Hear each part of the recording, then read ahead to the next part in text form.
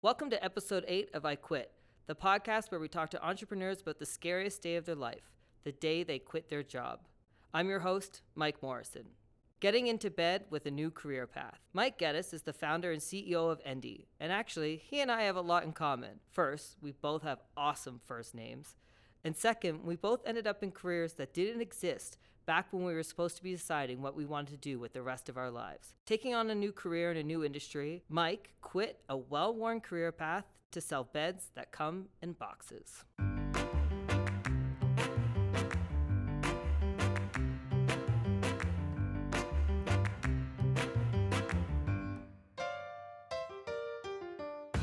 Just a quick note about this episode. It was actually recorded during the middle of my digital marketing conference, Social West. So a big thank you to Kyle Marshall from Media Lab for setting up a mini podcast studio in the middle of a very busy conference.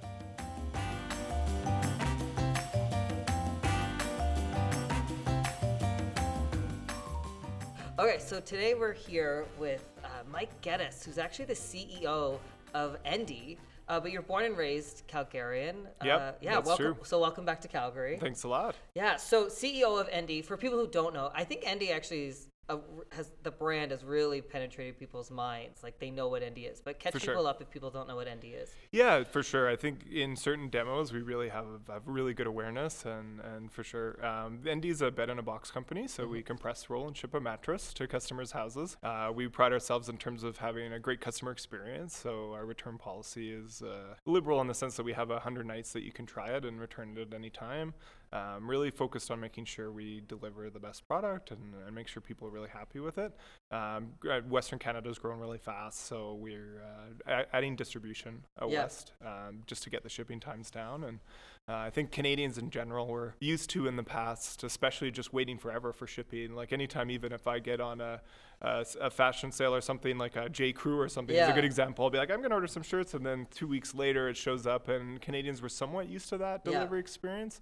But when you want something, you want it now. It's way better if you get it faster. Yeah. So the goal is to make sure that we shorten that down to get to 3 days across Canada max. The thing that's interesting about this industry is a brand new industry, bed in a box, and it's very popular. You're seeing it, all the different brands, even particularly Endy's Canadian. So I think Canadians have this affinity towards it. But how does one end up? I mean, you don't go to school for mattress salesman, so no. So how did you end up being, the CEO of a mattress in a box company? Well, the easiest way to become CEO is to incorporate a company and make yourself the CEO. There you go. That's right. So that's how it started, I'm the president of this podcast, so it's great. Yeah, exactly. That's how I suggest to start if you want to become a CEO. Yeah. But then there's the challenge of, like, how does this business actually take off? And definitely there's a big thing at the beginning of starting a business where selling to a stranger is a big thing to get across. Like, I remember the first day we launched Endy, we got a sale through. We're like, oh my gosh, we sold one. Was it one of your parents? Yeah, it was a friend of someone who worked for us. And like, no, Darren's like my buddy. Yeah. And we were like, okay, we still have work to do. Yeah. We need to sell a mattress to a stranger, and then we'll know that we finally have started to get going. Yeah. So it takes a little bit, right? There's a lot of time where you don't really get. It just doesn't fly off the handle right away. So, that was fun, though, for sure. You were in the oil and gas industry here in Calgary. Yeah. And then you decided, did you quit here and then move and start this company, or how did that happen? I've quit a lot of jobs. Yeah. Originally, so I went to engineering school, especially being from Calgary. My dad's an engineer, and really got into the sort of mindset and setting myself up for oil and gas. I worked for a consulting company for a while. It was doing accounting type software. And I did enjoy that. What I actually found is that I enjoyed solving business problems more than technical problems. So that was a learning there. And then I decided I wanted to go to Europe for a couple of years. So from there, I quit that job and then moved to Europe for a couple of years, and then did a business degree there.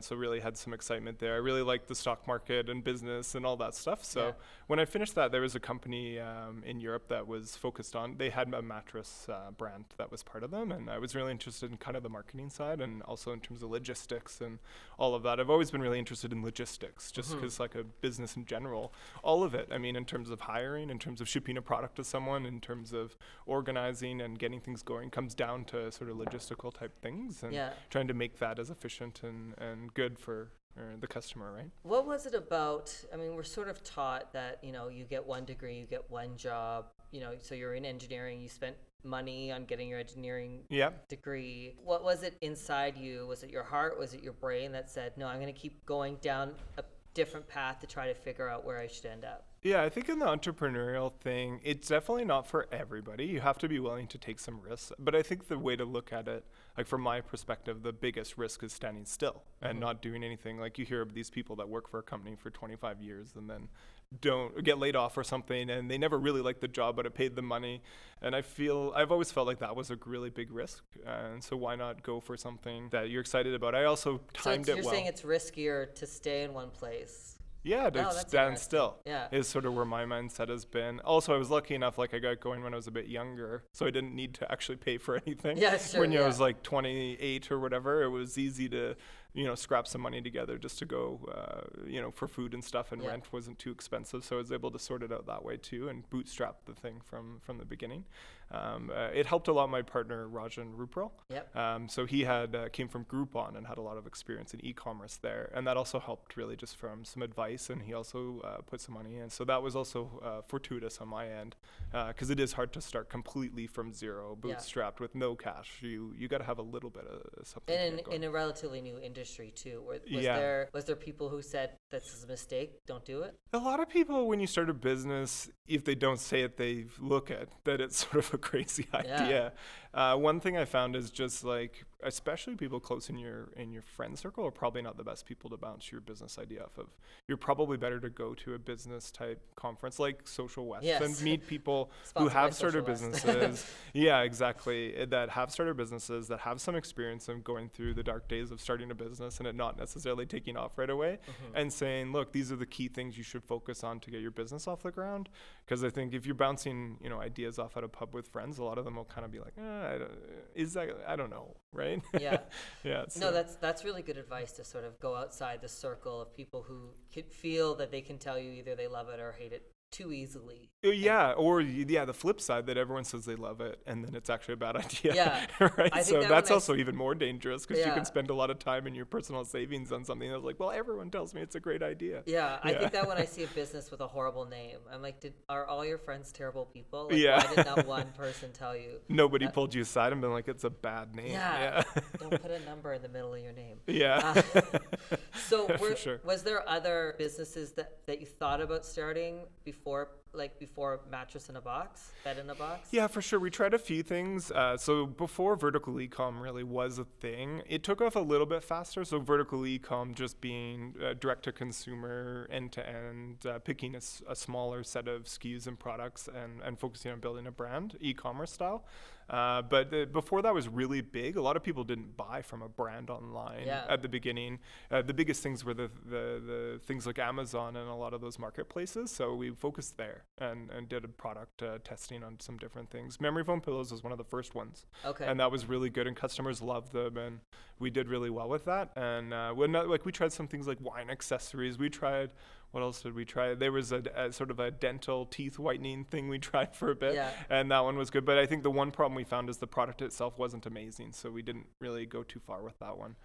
So again, we really then kind of over time really saw this opportunity of the mattress. The big thing was based on the fact that people loved our pillows. We saw a really big opportunity there. A lot of experience even through working with Rajan and him, seeing through what was happening at Groupon, and that like these memory foam mattresses that you could compress and roll and send them to people. Yeah. And then seeing this vertical e-com model and adapting that specifically for Canada was a big opportunity we saw as well, because even a lot of these companies still are really focused on the US, and they look at Canada as sort of a 51st state kind of thing. So business-wise, investing a lot in Canada is risky. It's more expensive to send. Yeah. There's less population. There's people scattered all over the place. It's a challenge to make and distribute things in Canada. Yeah. So how do you face those every day? The biggest issue we've found is, as we've increased capacity and as we've grown as a company, is that the supplier we started with just wasn't able to make mattresses fast enough anymore. They weren't built for having one single SKU. A lot of the old style mattress companies, they would build a lot of different SKUs, and then they would, even the same mattress, they'd put a different name on it, and then they'd sell different price points at different stores. It was sort of that old distributor and wholesale model. Yeah. And the biggest issue with that is it's not necessarily efficient. It's not customer focused. It's what's good for the distributor and the wholesaler, not necessarily what's best for the person buying the product. Yeah. And so we started with the beauty with the online world is you can really just start from that customer perspective. What's the best mattress for them that we can create that's at an accessible price point, like that's not like in the $2,000-$3,000 price point, and find a way that we can distribute it to people. So yeah, the challenge does come back to logistics, and that if you're not delivering on what your brand promise is, you're not going to take off. Yeah. So now the Endy's doing really well, and I mean, without getting into sales numbers, things like that, I say Endy's doing well because I can say Endy and people know what it is. Yeah. And for how old is the company? Only a few. 3 years. That's that's incredible. For sure. So you have the mattress now. You have sheets. You have pillows. Yep. What else? How else? That's bedroom. So what else is missing that Endy can grow? Yeah, there's more products. A big thing too we've realized is that going after an accessible thing for everyone, right? And it doesn't really matter where they live. Everyone needs a mattress. No, exactly. And trying to look at growth in that perspective. Adding products is great, but I also think that there's a bit of a diminishing returns. Like there's a bit of an 80-20 rule that comes into play. And I saw this when I was working in Europe at a company that was really big in scale in terms of mattresses. That's still 80% of their revenue is from 20% of their product base. Oh, okay. And so us just going into a stream of products doesn't necessarily make us into a faster growing company. So we're still really focused on the mattress, and we're adding accessories that really helpfully complement it, like a pillow, which is it makes sense. Sheets. We're looking at a foundation because a lot of people do ask, what should I put my bed on? Oh yeah. And with it being a foam mattress, it's a version of memory foam, but with it being memory foam, it should have a specific base. And so we're saying, well, we'll produce a base that you can make in your house, and you can collapse down if you need to move out of your house and not have to break your wallpaper to get through. That's the thing to me when you see the Endy commercials and things like that is I live in a house with a super narrow staircase. Yeah. So that that Endy product, any bed product, anything that sort of I can build once I get into the room that I need it to be. For sure. Especially if it's a house that, according to my bank, I'm never going to be able to move out of. So that is my house, right? So a question I guess about that then is, so you sell someone the bed, the pillows, the sheets, and you might add some other products, but is that customer experience done for them? Because they can't come back unless it's buying another bed, I guess. Yeah, from the stats that we've heard, it's about 6 years people replace their mattress in Canada. Okay. Like the average Canadian, every 6 years goes to the store or online to look for a new one. So we're a 3-year-old company. So a big part is really just our ND product and making sure that people are aware of it and can see, and we're seeing good growth, but we still have lots of work to do, right? Yeah. There's still a lot more people that we want to get out to and get the message out to. Long term, it does come down. So there's the product side, which we talked about, but there's really just in terms of the brand and having an affinity towards the brand and having a great experience for that 6 years until they replace, because the average life period of people keep a mattress is 6 years in Canada. Yeah.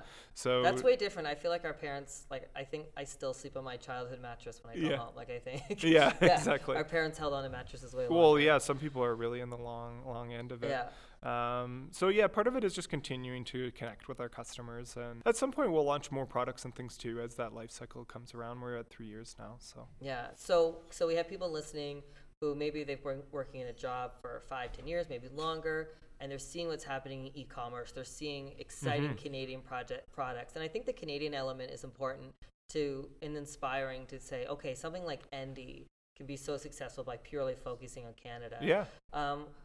If they want to quit, if they want to change their direction, change their path, what sort of steps do you think they should take? Well, one thing that did help me personally was by having a consulting company when I started, I was able to take on other projects at the same time and keep some money coming in. Yeah. And so that it's not necessarily day one, I'm going to start selling I can't think of another product, but it's sort of setting the chia pet of online. Yeah, exactly. Yeah. So yeah, for sure. Fridge in a box, fold-out fridge. There's a big thing about testing, and the minimum viable product is a big thing in terms of the startup speak of having that ability to say, okay, just get something out there and test it to the market and see what your customers say about it. just in a small sample. And that takes a little bit of time to do. So if you don't necessarily have a VC fund in your Rolodex that you can just go and call and be like, give me a few mil and we'll just figure this out as we go. We'll make money someday. Most people aren't in that position. So if you're bootstrapping sort of the way we did, you're finding family and friends and things to help fund you, and then hopefully after you get a product out to market that people love and are you getting good reviews and you're proving your business model out, then you go to investors and can say, okay, now I've got something for you that actually works. It's not just me talking in a boardroom telling you how great this thing is. It's like, here's the data of what I've got. And then you could go and from that point raise a little bit more so that you can scale it beyond. But it's about getting into that experimental mindset. And especially, coming from, if it's a lot of people in Calgary coming from an engineering mindset, say, I mean, that's not too foreign to use the scientific method to approach some of this stuff. But I think a lot of people are transitioning, right? Career-wise transitioning. Here in Calgary and other cities as well, just saying, okay, what, I think people are seeing, what cool companies are doing, like Andy, and like, oh, do I want to be a part of that? But I think that struggle of can I quit? Can I do that very scary thing? And so that's very interesting to see for that sure. You've done it. Yeah, so for sure, I think to just quit your job and sail off into the sunset and have a company that's going to be a multi-million-dollar company, it doesn't happen every day. But I think if you just take action and focus on what you want to do and get enough feedback from business people that have started businesses, I think you're going to be a better way along the track, for sure. Excellent. All right. Well, thank you so much. Thanks for joining our podcast. For sure. Thanks a lot for having me. Thank you. Yeah. Well, that wraps up this episode of I Quit. Thank you so much to our guest, Mike Gettis. If you have any questions or comments for me, my handle is @MikesBloggity, or you can visit our website at iquitpodcast.ca. Until next time.